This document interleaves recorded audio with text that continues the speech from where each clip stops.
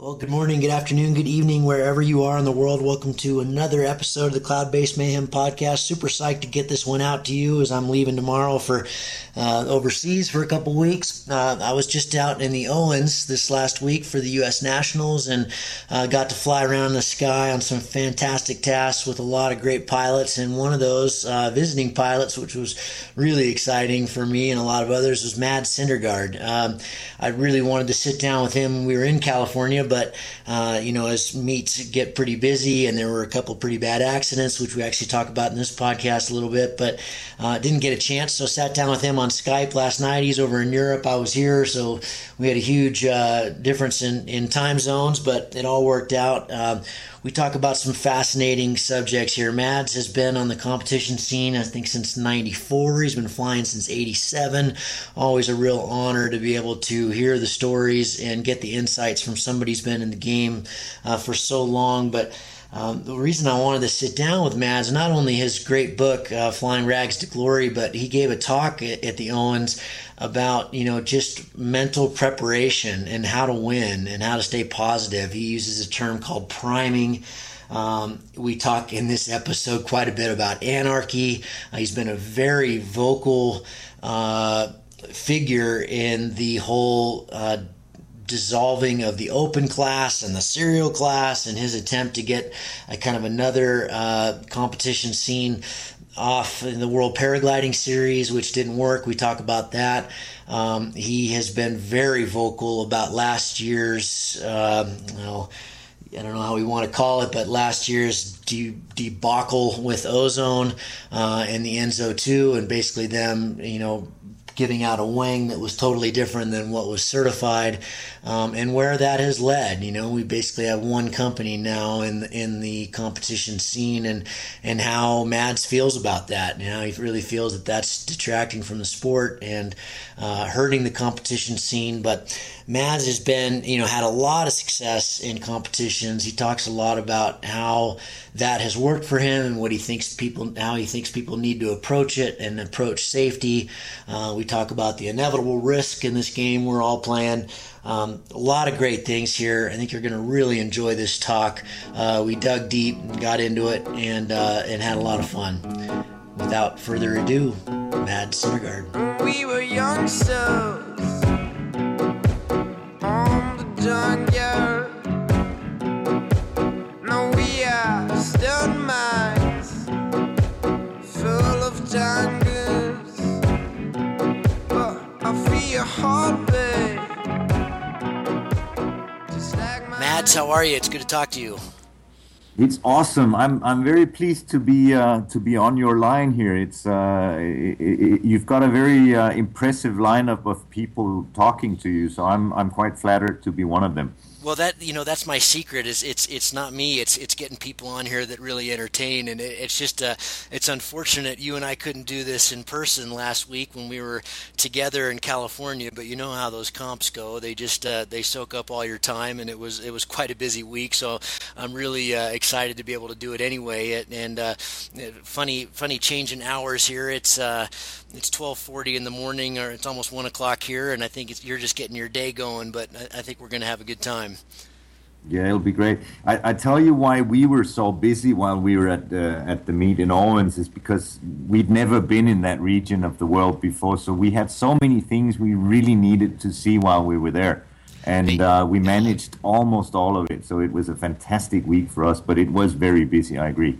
Yeah, it was a fantastic comp, wasn't it? And it was really special for us. You and I are going to talk a lot about competitions here in a bit, but it's always really special for us to get you guys to come over, to have you and Joel and the other Mads. And that's a very special thing for us because we always feel like we don't know what the hell we're doing. And it's nice to have you guys come over and show us around our skies. That was pretty interesting.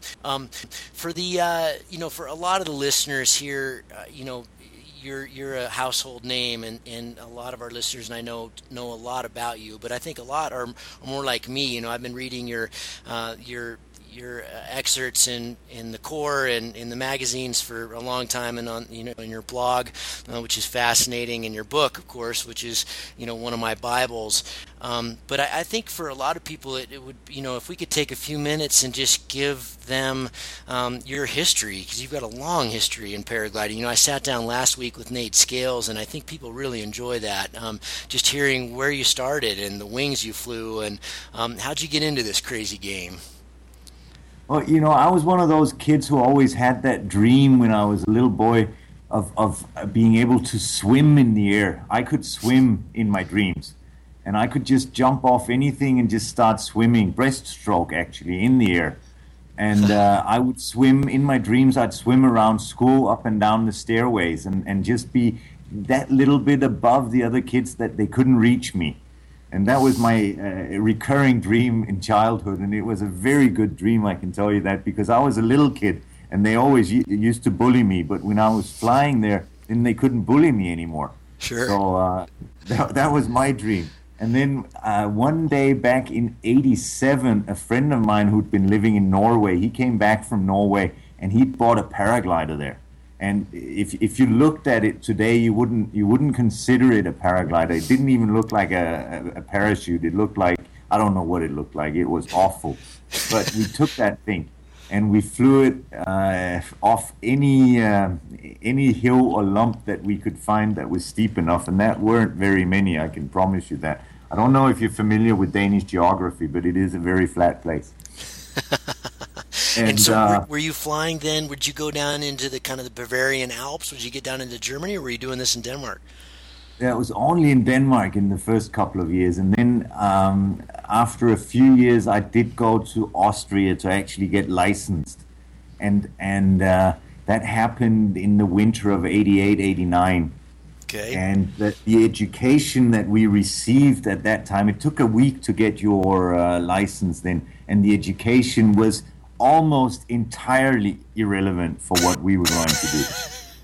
It was, it was nil wind running forward down a steep slope and then flying a few feet off the ground and then landing again. And it had nothing to do with what we would be doing when we got back to Denmark. But it gave us the paperwork, and that was what we needed. Like Nate said last week when I had him on the show, he took a lesson from a guy and he did his first flight and he landed and the guy said, "Now you know all that I know." That was it. And he was the instructor, everything I know. Oh man. Yeah, it was not quite that bad because they did know a lot of other things, but the things that they knew were just absolutely and completely irrelevant for us. And because in Denmark, if you want to fly, you got to have quite a lot of wind because the slopes are very low.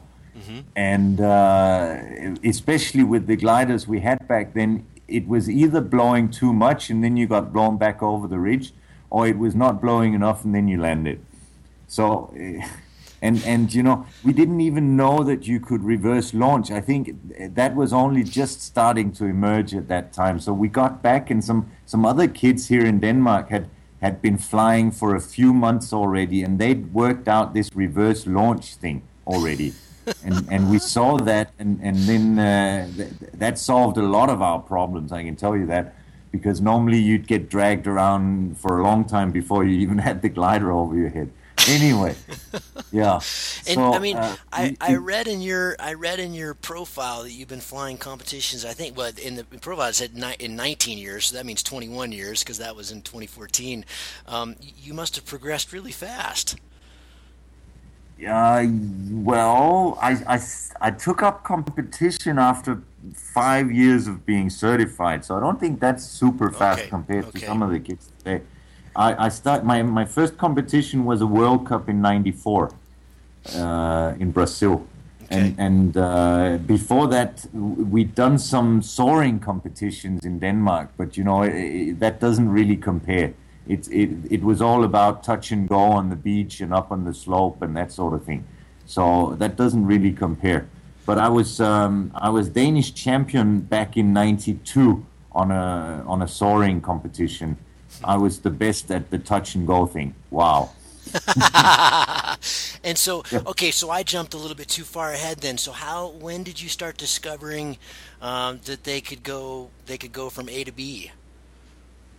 That would have been in '92 as well. I'd built a static winch or a stationary winch out of an old Volvo automatic transmission car, and we'd found a towing paddock somewhere close to where I used to live, and we were towing out there, and eventually we got hold of some variometers as well, and then when we had the beeper and we were towing up to 500-600 meters, then we worked out that sometimes it actually beeped and you could turn in it. So I did a cross country flight in Denmark in '92, and that would definitely have been the first cross country flight on a paraglider in Denmark. Wow. But you, And at that point, did you know about cross country, or was this something you just randomly discovered when the thing made some beeps and you started going, oh, I'm gonna fly over there.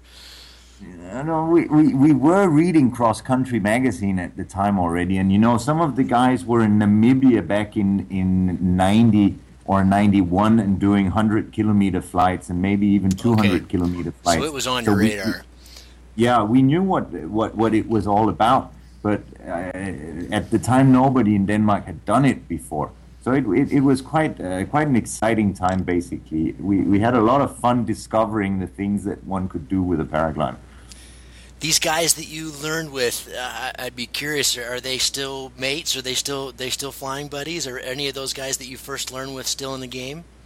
Yeah, there's just one guy who stopped completely, and he had quite a serious accident in '96, and he didn't want to come back to it, and I can relate to that. But the rest of the crowd had a long break in the 2000s, but they've been slowly coming back now that the kids are getting older and life is allowing for more of it. So they're actually coming back now, and we're having a lot of fun together, sort of rediscovering all the things that we discovered as very young kids, actually.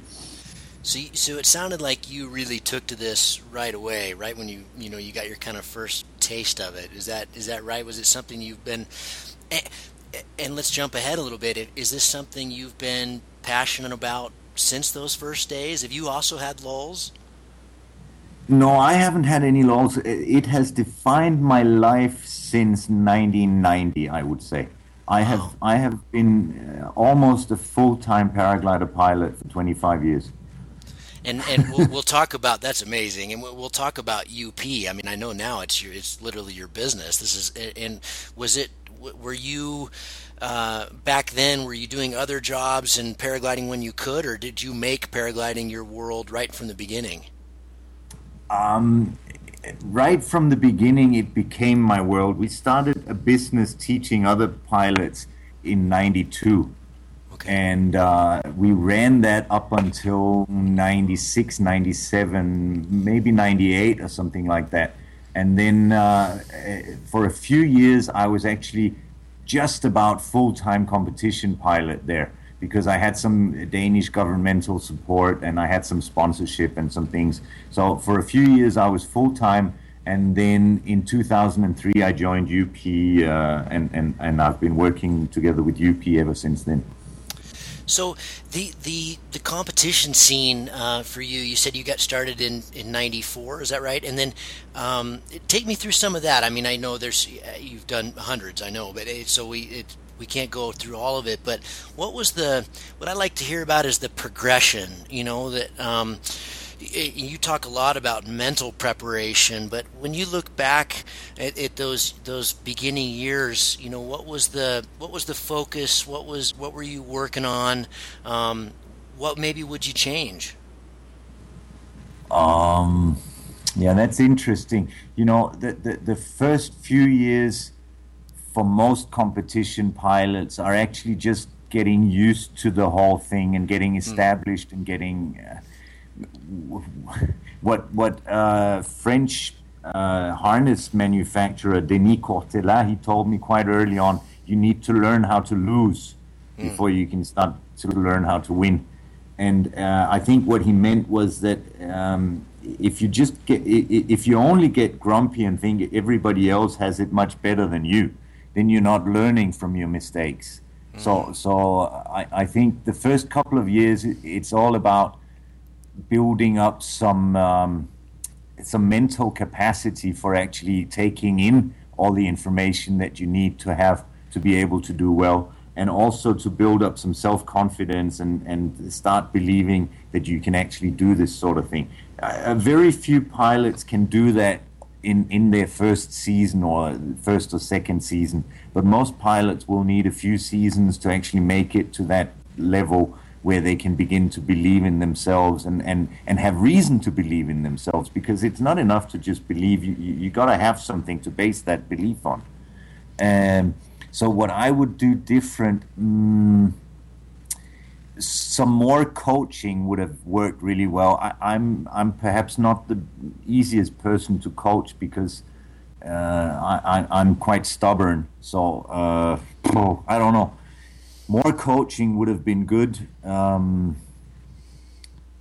Also, it did take me quite a long time to work out just how big a difference to your results the paraglider makes. In the beginning, everybody's always it's not about the wing, it's about the pilot and blah blah blah.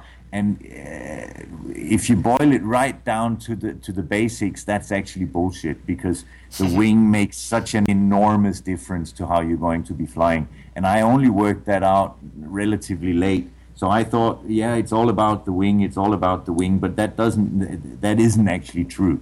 I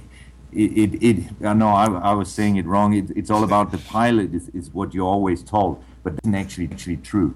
Right. So that took a while, and as a poor person, I was very focused on getting the sponsorship deal more than getting the right wing, and that can cost you quite a long time. Interesting. Yeah, that's a very good point. So we've got a lot to talk about there with even the comp we were just in with a couple accidents, and I know you feel very adamant about how we should approach safety and how we should talk about safety. I don't want to get into that quite yet. I'd like to learn more. We'll go there, but I'd like to hear more about just those first years. Did you have mentors? Did you have people you were chasing? Were there you've had such a long career, and and this is a completely different question, let's keep these separate, but has it been more competition has defined your flying, or has it been more free flight? Well, actually, since I started competing in '94, I haven't done any free flying, not on a big scale. Okay. So the flying hours that I have accumulated in the last 21 years have been maybe 95% competition flying hours. Wow, unbelievable. Okay, interesting. Yeah, but it's all a function of the fact that I live in Denmark, and the flying here really isn't that good. So when I wasn't here, I was out competing, and when I was here, I wasn't flying. So it's all related to that. Some pilots, they live in a place where they can fly year round and just go out for a flight whenever the weather is nice. And that's just not how it works when you're from Denmark. Even if the weather is nice, there's probably nobody else in the towing field. So yeah. I was just going to say that, I mean, it's really interesting in that, we always talk about training, and so your training was always at the comps. Yes, very much so. And it got to a stage where if there wasn't a task set, then I wouldn't know what to do with myself. What was I going to do while in the air? So I've gotten over that slowly. Now I quite enjoy a flight for the sake of the flight. But for very many years, if there wasn't a task, I just couldn't really see the point of launching. That's really fascinating. We've had very different approaches there. I got into competition flying because people said, you'll learn more in a week of competitions than a year of free flight, and I think they're right. I think that you learn a lot in competitions, and you learn how to fly fast, and that's what you need to do to fly distance. You got to fly fast, and but that's really interesting. I think it would be hard for me to just rock up at a comp and kill it. I always feel like the first day I need hours before I could just show up, and so that's a testament to your long history. But I think your approach is probably the sounder one. It's just not possible if you come from a place like Denmark. It's, sure. The history has shown that it's possible to be a successful competition pilot without having that background in free flying. Because multiple world champion girl Louise Crandall, she's always been the same. When she started flying, it was the same. It was competitions or nothing, and she had a much faster progression than me, and so it is definitely a possible approach. It's just not ideal.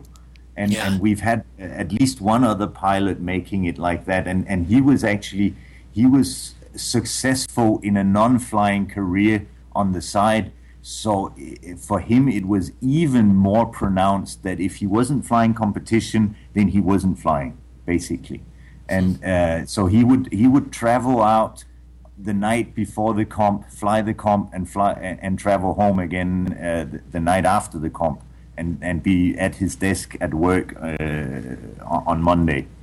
So it's possible. It's just not ideal. Right. Yeah. I was really blown away this spring. I think it was in May. When I was over in Europe learning the course for the X Alps, and I hooked up with Aaron Duragati. He and I became friends a couple years ago at the Super Final, and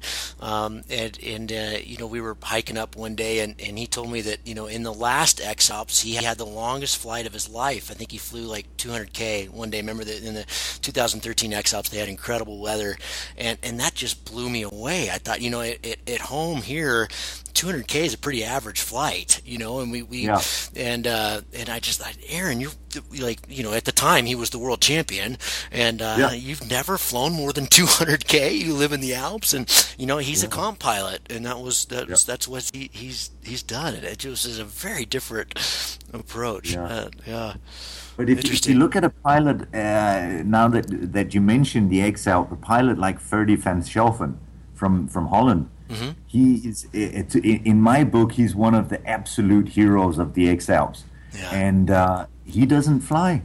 He does not fly paragliders. He doesn't have time for it. Right. So he rocks up at the X Alps, and he's got maybe 4 hours on a paraglider that year, and then he just goes in there and crushes it. Amazing. That's just I can't even fathom doing that. It's incredible. You watched, of course, this year. He and I had a hell of a run the last few days. I had him beat by we were trading back on day 8. He was way ahead of me, and I just pulled in front of him, and then he pulled ahead of me the next day, and then I really had him and had a really scary, horrible day 9, and he got out in front of me, and I chased him down all night, and we had a big hug at the end of that race. He never faltered. He never stopped. I thought I could chase him down, and he's a tough guy. He's the super toughest guy, but when you talk to him, you just don't see it because he's such a friendly dude. He's a friendly guy. Yeah. So he's my hero, and for that particular reason, because he doesn't get to fly, and he can still just go in there and crush it. I think that if he had been a little more current on the first couple of days of that comp when the weather was good. Absolutely. When the weather was better, then he would have been in a much better position. But, he doesn't have time for it. He has to work for a living. And a lot of people are in that situation, actually. Yeah. And they are the true heroes. Yeah, absolutely. We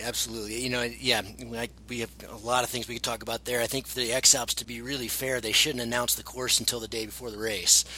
I mean, I realize it's a marketing thing, but then that would be a true testament to, because it's hard for the rest of us to go over there and compete on Euro soil for one thing, but it would even the field a little bit more. I think that'd be a great thing. So having said that, if I can just make a little comment here, it's never the local hero that wins the comp. Yeah, isn't that funny? Yeah. We noticed that here, when I moved to town, and not to pat myself on the own back, it was out of my ignorance. When I moved here to Sun Valley, because I had no idea where to go or what to do, it just expanded our playing field. Because I started flying these lines that these guys were like, that's not where we go. That's not what we do. No, exactly. And now Mitch, who got second and won the U.S. Nationals, or the national championship, same thing. He came a couple years later, and he gets up in the air and he goes weird places, and we all follow. Yes. And it's and you're absolutely right, and we see that in comps a lot, don't we? Yeah. So that meet in Salt Lake City that you guys were kind enough to live in. You came out and crushed. I've never flown in the continental U.S. before, and I rocked up. My first flight was the first task. So. And this is not, I wasn't at that comp. That was before my time. But this is not the easiest air over here we have in the Intercontinental West. You must have been like, holy shit. Well, the flying was actually fantastic. It was really, really good. And I just worked out that I had a very nice wing. I'd never flown the wing before. So I launched the wing on the first day of the competition for the first time. And I worked out that it was really nice. And that just meant that I was free to concentrate on going with the flow. And not thinking like everybody else was thinking, apparently. Because what won the comp were 2 days where people evidently had some very clear ideas about how to do it, and I didn't have those ideas, and I was lucky enough to win a couple of days by a very, very large margin, and that just made the whole difference. I love it. That's fantastic. It was a good experience. Yeah, I bet. Let's dive into an area that I know you'd love to talk about, and I'm sure your hackles get raised up, and you're very vocal in this, but we can't talk to you without talking about it. You tried to get a really cool thing going a couple years ago, the World Paragliding Series, which unfortunately didn't get off the ground, and that was in response to all the, shall we say, bullshit going down with Open Class and Serial and now CCC. I am not as knowledgeable in this whole realm as you guys are. I'm pretty new to paragliding relatively, so I'd love to just hear your thoughts on where that went, but also your current thoughts and where you hope it's going. Well, the World Paragliding Series never took off because I was too late, basically. I think if I had seen where things were going right when the CIVO banned the Open Class, and I had done it at that stage, then I think it would have taken off. But I at that time I still thought that that reason would prevail. It's a common thing to think. You always hope that reason will prevail, and as it turned out, reason didn't prevail. And that's when I decided to try a different approach. It was too late. People had already sold their Open Class wings and traded them for E&D comp wings instead. And also, it's all about critical mass, and we never reached critical mass. If people were sitting on the fence waiting for other people to sign up, and they didn't do it, and it was a shame, but it's not something that I have sleepless nights over, because the best you can do is give it a shot, and if it doesn't work out, you try something else, and that's fine. The problem, as I see it right now, is that we've basically got just one brand running the whole show, and that's not healthy for the whole industry. It's just not a good situation, and it's not a good situation for anyone really, because back when I started, there were maybe 15 or 20 brands involved in competition flying, and that meant that there were sponsorship deals to be had for young, talented pilots who were keen to do it on a serious basis. And of course, nowadays, with just one brand being represented, they'd be stupid to give gliders away, because if you don't buy the wing, then you're not in it. Right. And Yeah, sure. you're probably the only sponsored pilot on the planet at the moment, and you know I think that's you might a be shame. right. Yeah, it is a shame. Yeah. No, that's a shame, because it makes the entry threshold much harder and much higher. And now when I started, it was a lot of young kids with no money but a lot of passion, and now it's a lot of middle-aged guys with money to burn, and they've got passion. Don't get me wrong, they have got the passion, but it's just a very different scene to that vibrant, youthful scene of kids who do it because they can't help it. This is a really good segue, because Nick Reese is charged with this in the United States, running USPA magazine, getting people into the sport, and that's been something I've really taken personally with films, with working with Will Gadd and doing 500 Miles to Nowhere and doing all these films to try to get young people into the sport. Is that where you see? Is that the major barrier? Is it cost? I don't know how it is in the States. The U.S. is a funny place, because if you're just a working person in the U.S., then you get two weeks of holiday per year, and that's it. But there seems to be such an enormous amount of people who are not just working people in the U.S. and who have time to burn. And I don't personally know how that works, but in Europe, we have more holidays than you guys do, but if we aren't working, then we're not living. So there does seem to be more cash floating about, basically, so I don't know if it's the main barrier in your end of the world, but it sure is right where I am. If you're a young person coming from Northern Europe, then if there's no sponsorship to be had anywhere, then it's going to be really, really hard. It's going to be just about impossible, because it all happens at the same time. It's when you should be starting a career at some professional life of some sort, and then you decide that you want to go and spend 6 months per year on paragliding competitions. So without any sponsorship, there's just no new blood coming in. That's for sure. And it's difficult for me to be absolutely unequivocal on this, because I don't actually much like that idea that we should have lots of media exposure and lots of mainstream sponsorship in paragliding. I don't think that paragliding is very well suited for that, because it's too dangerous to become mainstream, in my opinion.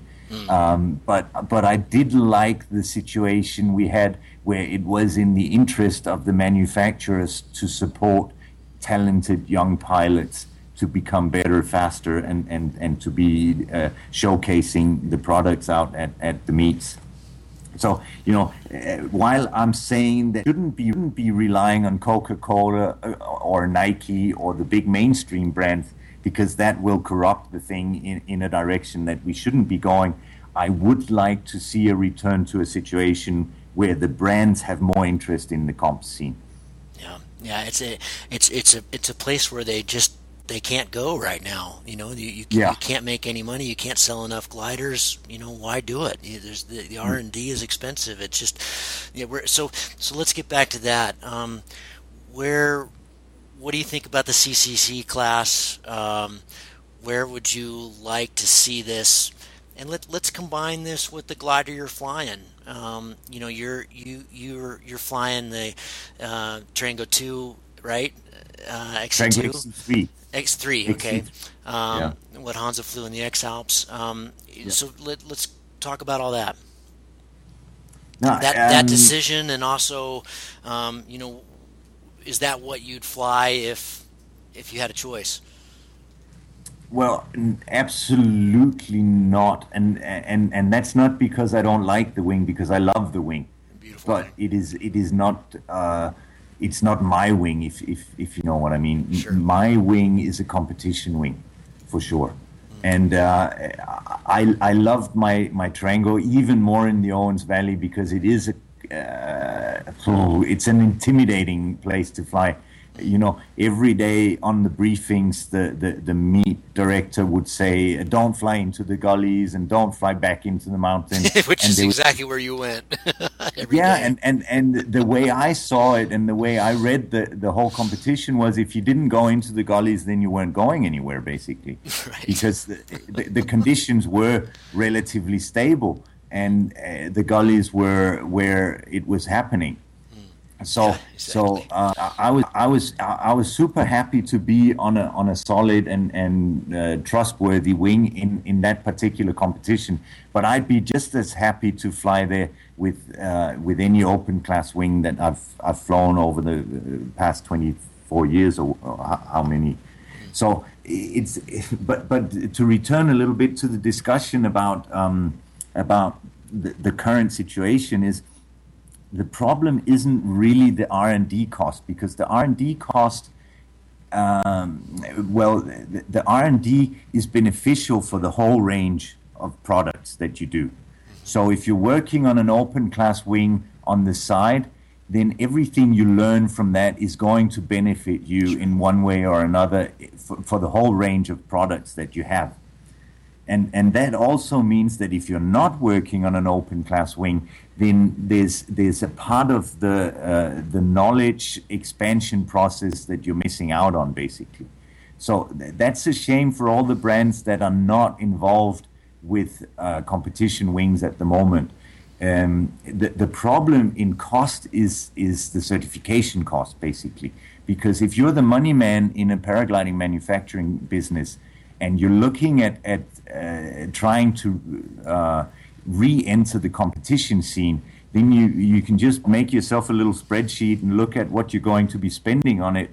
And at the end of the day, you're going to look at the bottom of that spreadsheet, and it's going to have a big red no written all over it, because it's just not going to be working out. The problem at the moment is that if somebody who is a budding competition pilot is looking to get a new paraglider for their competition career, then they would be reckless to not buy the product that they absolutely know is competitive. Sure. And that means that there will be very few pilots at normal retail price prepared to gamble on something from a new manufacturer in that field.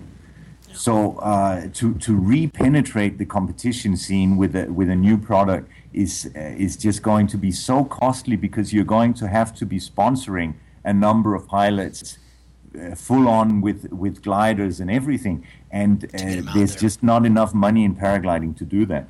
Yeah. And that's the real problem at the moment. The real problem is that the cost is just too high to get back into it. And as long as this certification theater continues, that won't change. And you know what? The real take-home lesson from Owens Valley and from all the other competitions that have taken place since 2011 is that it hasn't become any safer.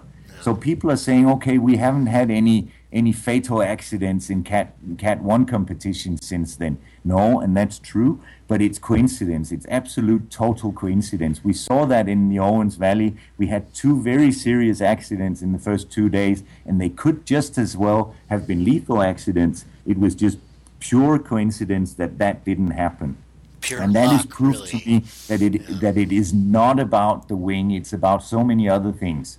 So the situation hasn't improved in any way, but it's deteriorated in very many ways. What about and that makes me sad. Yeah, and for guys like you and me and most of the guys I fly with, I don't think this would be very appealing, because we love two liners, and I love flying those wings. But what about going to like a one class? What about putting everybody in the same shoes and going out on the basketball court and seeing who really is the best pilot? Does that hold any? I know your answer, but I think we got to bring it up. Yeah, that's what we have at the moment, basically, because everybody. You're actually right, aren't you? Yeah, that's true. So it has some advantages to it because everybody is on a level playing field, but there are very many disadvantages to it as well. And I don't think that that the advantages outweigh the disadvantages.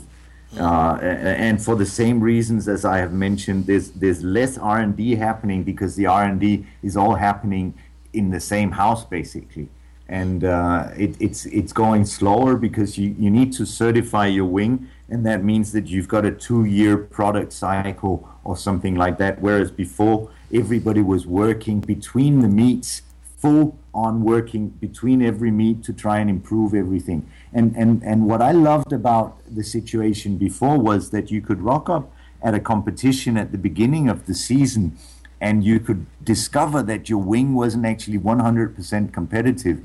And then you could go back home and you could keep working on it, and at the next meet it might be a completely new situation. And that was very dynamic and very interesting for everyone, I thought. But it was difficult for those pilots who didn't have a manufacturer affiliation of some sort. Sure. And they were always complaining that, but we never get the prototypes, so we never get to win. But the fact of the matter is that it was never the same prototypes always winning. It was always someone new. So even though the guy with absolutely no affiliation was a little bit shafted in the situation, everybody else had a much more level playing field, because this week it might be me, but next week it could be you. And that was a large part of the attraction of the whole thing, and it made it very dynamic in those days. So before we leave competitions, because I think we could talk about it forever. I was I'm going to steal some words from Bill Belcourt today. I was talking to Bill today about the comp in the Sierras and the canceled task day one, and I told him I was going to be speaking to you tonight, and he said, okay, you have to ask him a question. And he said, the whole ozone debacle last year, he said he paid you a very good compliment. He said, Mads is somebody that has been a proponent for anarchy since the beginning, and I love that about him. But so why did he get so hung up on ozone basically cheating? Let's call an apple an apple. So Bill thought that was funny. He laughed hysterically when he told me this, and he said, "You got to ask him that, because on the one hand, you have been a proponent for anarchy. On the other hand, so why?" And we know why, but why did you get so upset when ozone broke the rules? Because in a sense, they were kind of like, you know what, these rules suck. Fuck them. Yeah, no, and the thing about anarchy, the way we use that word is actually not correct, because anarchy in its purest form and in its original form is a very structured society. It does have very clear-cut rules about most things. If you want to read more about it, just Google Bakunin. He was the Russian philosopher who thought of anarchy first, or who put it down in words.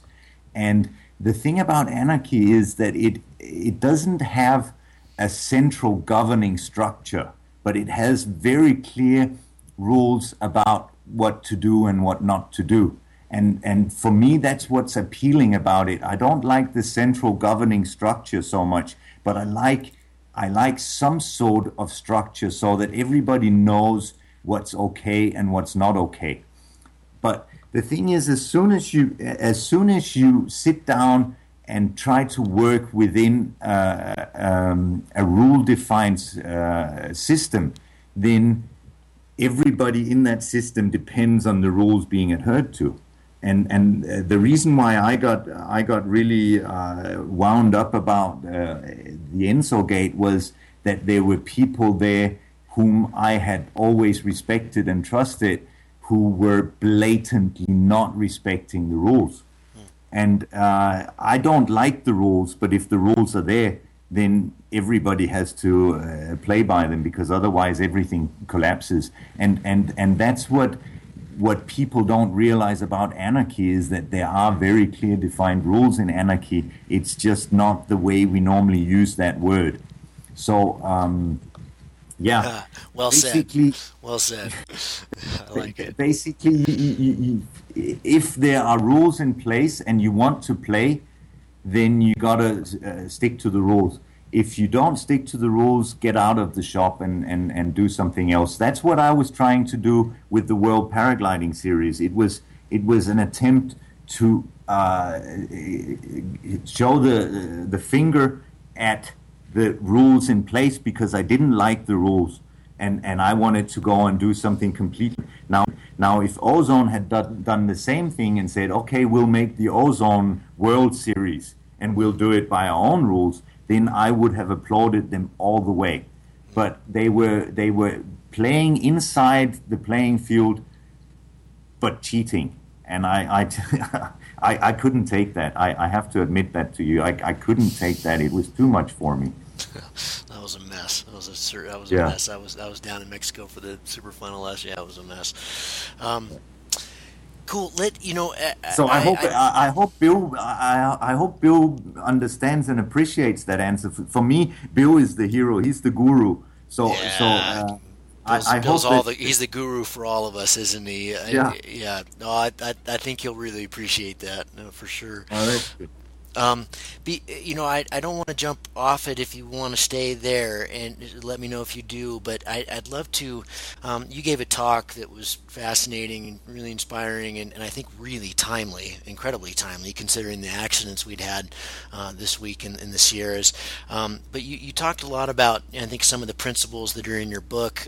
For those of you listeners who haven't read it, I guess it's hard to find now, as it's out of print, but Flying Rags to Glory is terrific. It's a Bible. If you want to fly competitions, it's a really good resource that Mads wrote a few years back. But you talked a lot more about kind of mental preparation, and I think the title of the talk was, how to win. And I'd love to dive into some of that. I read online you wrote a really, really good article about priming. Maybe we can start there. Yeah, I think I'm quite happy to move on to that, because the other part is actually a little bit painful for me. I know it is. Yeah. So let's move on to that. And what I would like to say to you here is that when I first started to read up on these things, like most other people, I had a lot of focus on the positive side of priming, the positive side of the priming process, where you try to visualize success and you visualize good things happening to you, basically, in the expectation that will make it easier for you to achieve those positive results that you're longing for.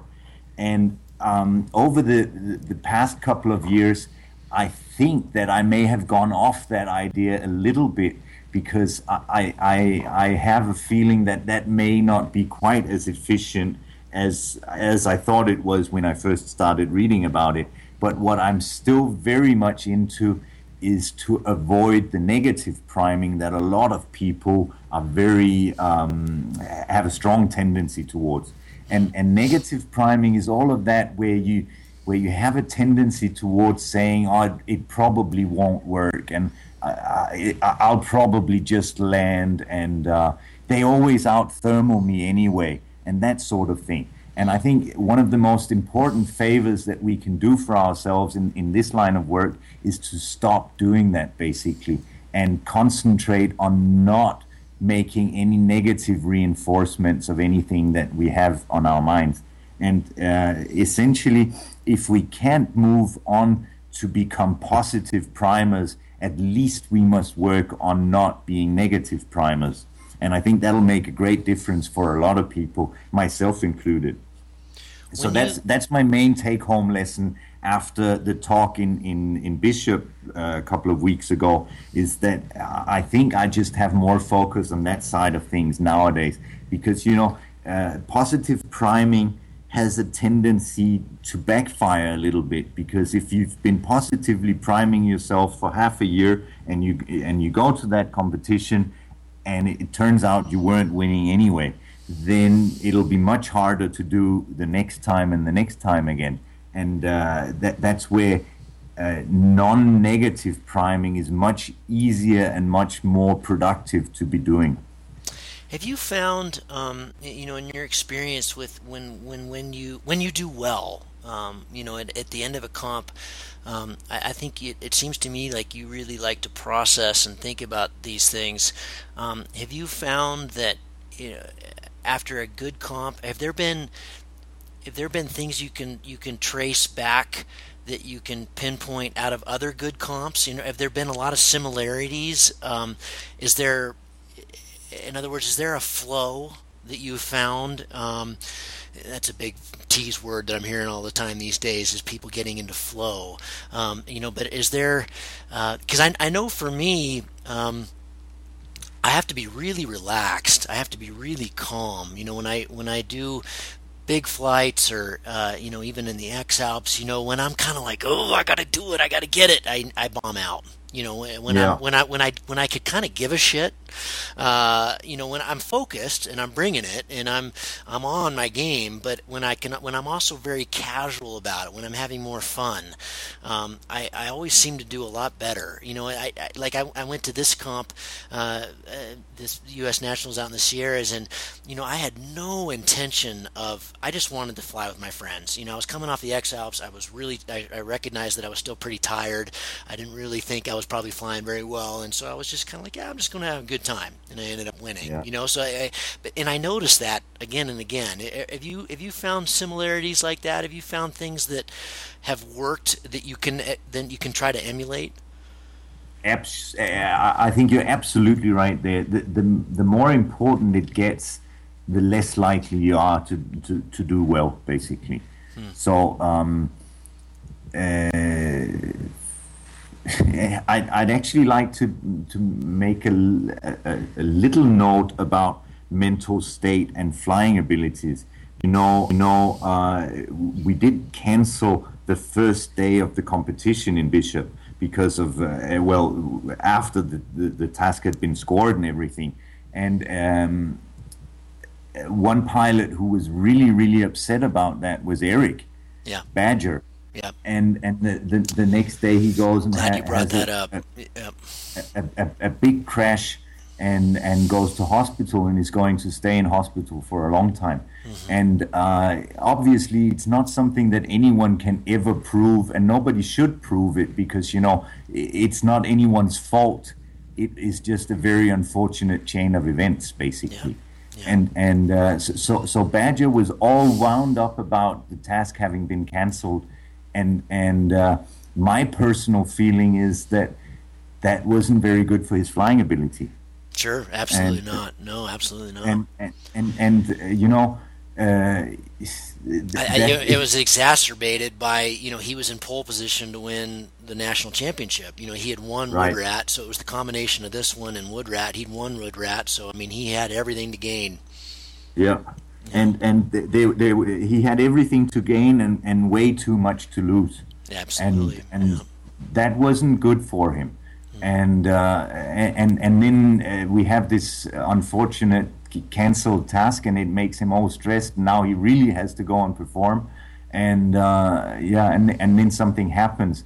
And as I said, there's no way to prove any sort of causality in that, but there's still a hint in there that if you're too stressed about things, then you're not going to be flying well. And that was one of my main points at my talk as well, was that you want to be sorted in your head before you launch a paraglider, because it's a very unforgiving thing to be doing with your life.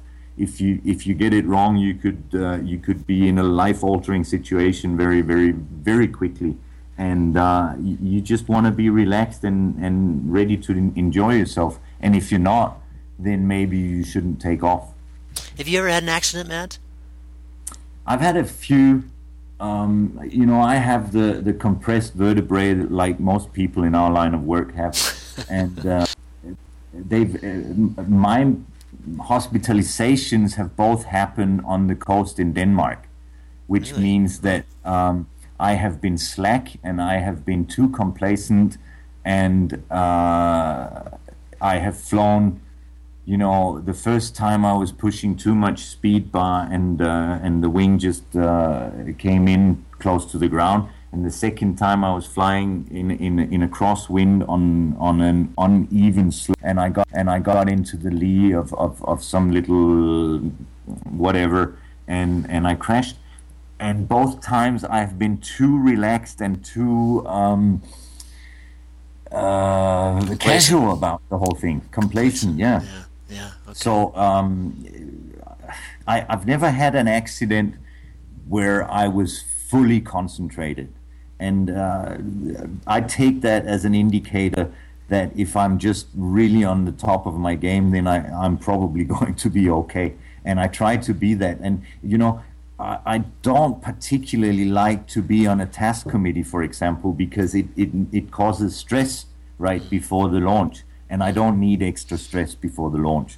So there's a few things that I've learned that I should try to avoid, and being on a task committee is one of them, actually.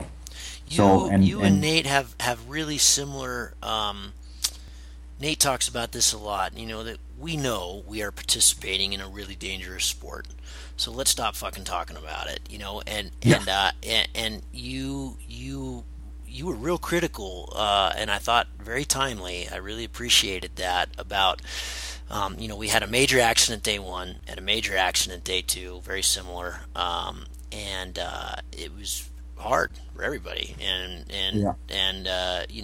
it's not something you can just ignore. But I really enjoyed how you said, we should not be talking about this stuff before we go fly paragliders. We need to know if they're good or they're not good, and that's about it. Expand on that, and then tell me, this is two totally separate questions, but they kind of relate. You like to get off the hill early, and I like to get off the hill early. I learned that from guys that are smarter than me. But tell me about those two things. The first thing is that you gotta be in a good mood to fly well. And if you've just learned that your bestest mate is lying somewhere and on life support, then that doesn't put you in a good mood. That puts you in a terrible mood. And it puts me in a terrible mood, even if I'm not close with any of the guys who had accidents up there, but I know both of them, and the fact that they are in a bad state really puts me down. And I don't mind knowing. Well, I do mind knowing it, but there's no way around knowing that they are in a bad state. But I don't need the gory details. The gory details just make it much worse. And that was what I was trying to say to the meet direction up there. Just spare us the gory details. Say, yeah, they're going to be fine, or no, they're not going to be fine. Now let's move on. And it's not sticking the head in the bush, because I've been doing this for almost 30 years. I know how dangerous it is. So I'm not sticking my head in the bush. I'm just saying I don't need the gory details right before I launch. And the second question, I like to get off early. It's all about not having to experience all the stress on launch, basically. There's quite frequently, at most competitions you go to, there will be a group of pilots who are very, very nervous on launch. And nervousness is contagious. There's no doubt about it. The more nervousness you're exposed to, the more nervous you get. And if you can get off the hill right away, then you are in your own environment and you're not in somebody else's environment. And that's the whole secret. Excellent, great. What are some other You talk about being calm, you talk about being confident, you talk about being in a good headspace.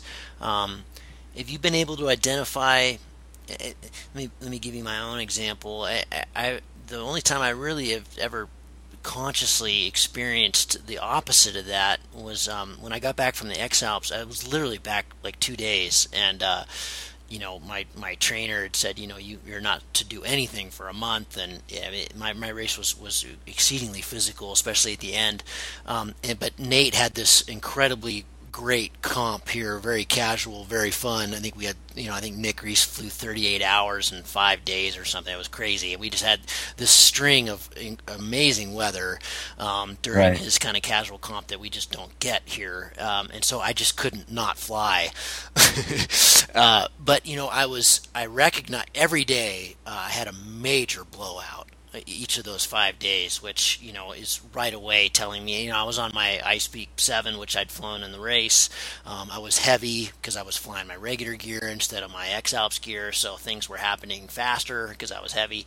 But I also recognized it every day, just like, man, I'm a half a second behind everything. Wow. And, I just shouldn't have, and that's a long time. And I just, that's why I was having these blowouts. The wing's talking to me like it always is, and I just wasn't on, but I just couldn't say no either because the weather was so good, the flying was so good, But after that, I got really quite down on myself because I thought, you really have to choose the day. You really, and I think any of those days could have gone. Like I had major blowouts; they weren't good. They were all SIVs. They all came out fine, and But in some ways, that was pushing it a little too hard, even though the conditions were not hard. They were fantastic flying. It was just I was off. And so I'd love to hear your thoughts on, going to a comp and not feeling it. If you walked away, if you not flown, I have landed for safety reasons. I've never walked away. And I think it's a very individual thing because I don't actually need, apparently, I don't need to be physically in a good shape to be able to fly well. If we can just go back to that Salt Lake City competition in 2009 or whenever, I flew in on the night before the competition, and I spent the first 4 or 5 days in a tent in Bradley's Garden up at Point of the Mountain. And the tent was composed of non-matching parts, so that the tent poles didn't actually fit in the tent. So when that night wind set in, I had the tent flapping around my face all night. So I didn't sleep much for that week at all. And I was jet lagged out of my face, I was, and I was still feeling, as soon as I was in the air, I was feeling great, and I was feeling super confident, and I didn't have any blowouts or anything in that comp. So I think it's a very individual thing. But I think, as you said now, the way you described that little meetup at Nate's place, it does sound like you should probably not have flown that. No, I definitely shouldn't have. But that's that's an individual thing. I think that I could possibly quite happily have flown that. I've never been in the X Alps, so I haven't got any idea of quite how exhausting that is. So with the exception of that, I think that I would have been perfectly okay in a similar situation. But many people wouldn't, and they should listen to that, and they should respect that. Yeah. So, what was interesting is, in the X Alps you get obviously really very tired, but I never felt that way the whole race. I never felt like I was flying in conditions that were beyond my ability, or I always felt like I kind of had it. I was on my game. It was after, I think it was just my brain was every day I would wake up and I thought, God, I hope it's raining today. That's a good sign that you shouldn't be probably in the air. But I mean, the weather was so perfect.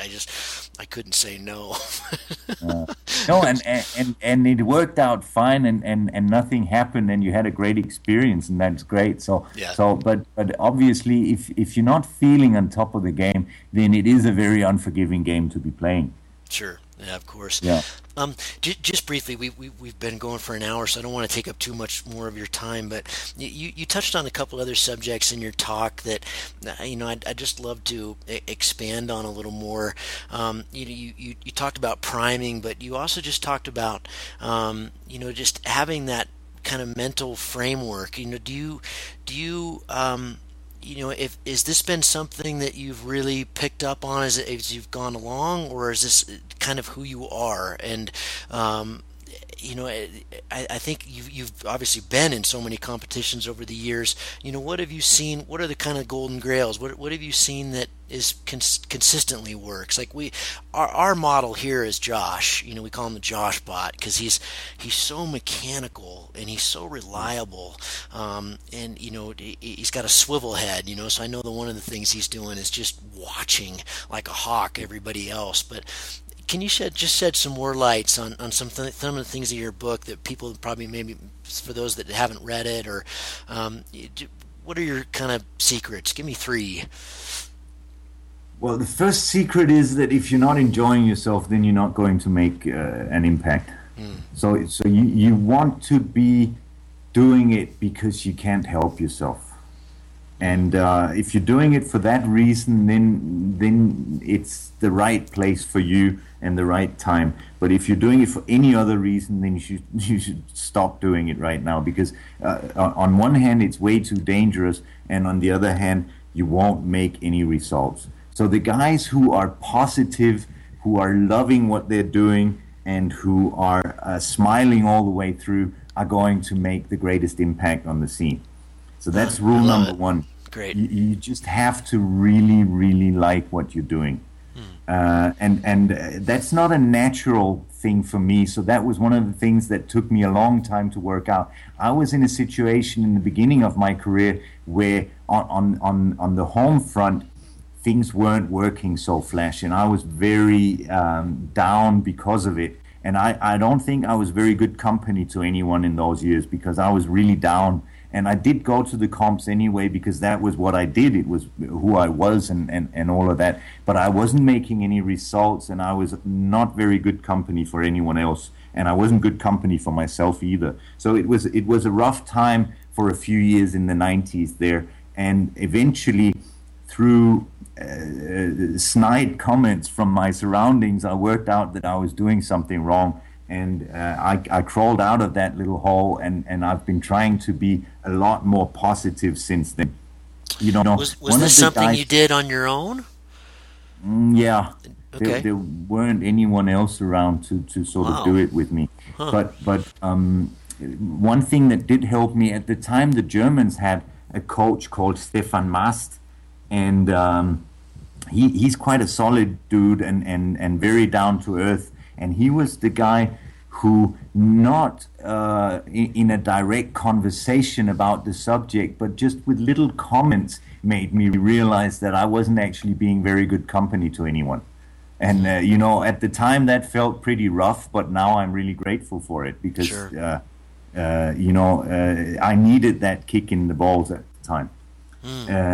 So that's rule number 1. Rule number 2 is that you need to... you need to set up a scene with your mates where you're mutually reinforcing each other, because most of us can't afford. I love this. Yeah. Yeah. So the Swiss and the French and the Germans, they can afford a coach. The Italians have a coach, but he doesn't cost them anything. He's just the friendliest person on the planet, and he likes to hang with them. So these 4 teams have what nobody else in paragliding has, is a full-time coach, and it is such a valuable thing to have. So if you can actually pay for a coach, then you got to make your own coaching situation among your mates, among your teammates, and just coach each other and try to be positively reinforcing of each other's self-confidence. And not only about flying, but about anything in life, basically. So the better you feel, the better you're going to be flying, and the better your friends are, the better you're going to be feeling. And it's just a positive circle. The more positive everyone is, the happier everyone gets. And there's just no excuse for not doing that in paragliding or elsewhere in life, basically. I love it. So that was rule number 2. Well, you got 3 out, but if you give me another one, I'd love it. Rule number 3 is that you gotta be on the best wing, because it's not particularly relevant at the moment because everybody's on the same wing, but a very small advantage on the wing translates to a massive advantage in your head. Yeah. So that's rule number 3 or 4. Yeah, 4. I got 4 out of you. Great. I think cool. I like the I like how everything kind of comes back to your head, isn't it? I mean, that really is what we're doing. We're playing in our head. You know, that's what this sport's all about. Yeah. No, but the funny thing is, you know, something like track running, 100 meters or something like that, it looks very physical, and it looks all about legs and nutrition and all of that. But at the end of the day, it's all about the head. You got to believe you can win. You got to believe you're going to do it. Yeah, absolutely. Yeah, and feel good about it and enjoy it. That's the whole thing. Great. Well, Mads, thank you very much. You know, before we sign off, is there anything else you'd like to let our listeners know, or any shout outs to sponsors or companies, or you know, and also where can people find you? People can find me on Facebook. I'm very happy to be in a conversation with people on Facebook. I only accept friend requests from names. So if somebody is registered as Motor Paraglider Toronto or something like that, then I don't accept that friend request, because I don't know who it is. I want a name, but if there is a name and I can see that it's related to paragliding, then I'm happy to be your friend on Facebook, and I'm happy to have conversations of this sort with people on Facebook or elsewhere. So that would be my suggestion for people who'd like to get in touch. The other thing I want to say is that I'm actually working on making my book available on Amazon as a print-on-demand thing. Right now. Cool. That came out of the comp. Excellent. Yeah, that came out of the comp, and in the next couple of weeks, it should be available as a print-on-demand thing on Amazon.com.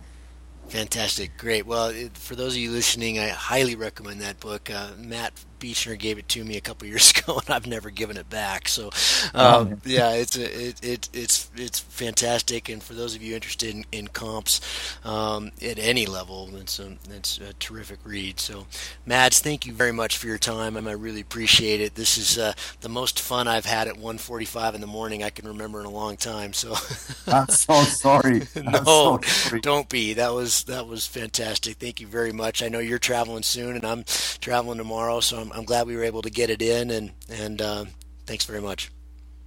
You're most welcome. It's been fun to talk to you, Gavin. Appreciate it.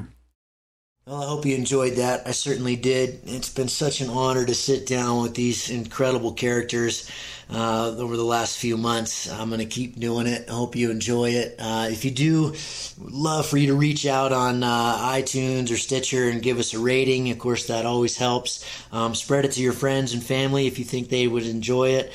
And as always, in the spirit of one of my favorite podcasts, as you know, I'm a podcast junkie, but Dan Carlin's Hardcore History, all we ask for is $1 a show. If you've gotten some from this, that helps me get this thing out on the air, and it helps me with the time, and helps me provide some beers to these guys. Got some great guests coming up. I am heading out to Fiji for the next couple weeks to run the boat, so there's going to be a little bit of a gap here, but I talked to Bill Belcourt yesterday, and he's got a couple guys lined up. Mitch McAleer and Steve Rathian, when I get back, are going to be fantastic. Those guys are legends. I've been around a long time. Really looking forward to those talks. I'm still trying to hunt down Will Gadd. He's over in the UK, sending some really gnarly climbs with Red Bull right now. But one of these days, I promise to get him on the show, and we've got a lot of other great ones coming up. So thank you. Appreciate it. I always appreciate your time. And cheers from the Cloud Base Mayhem.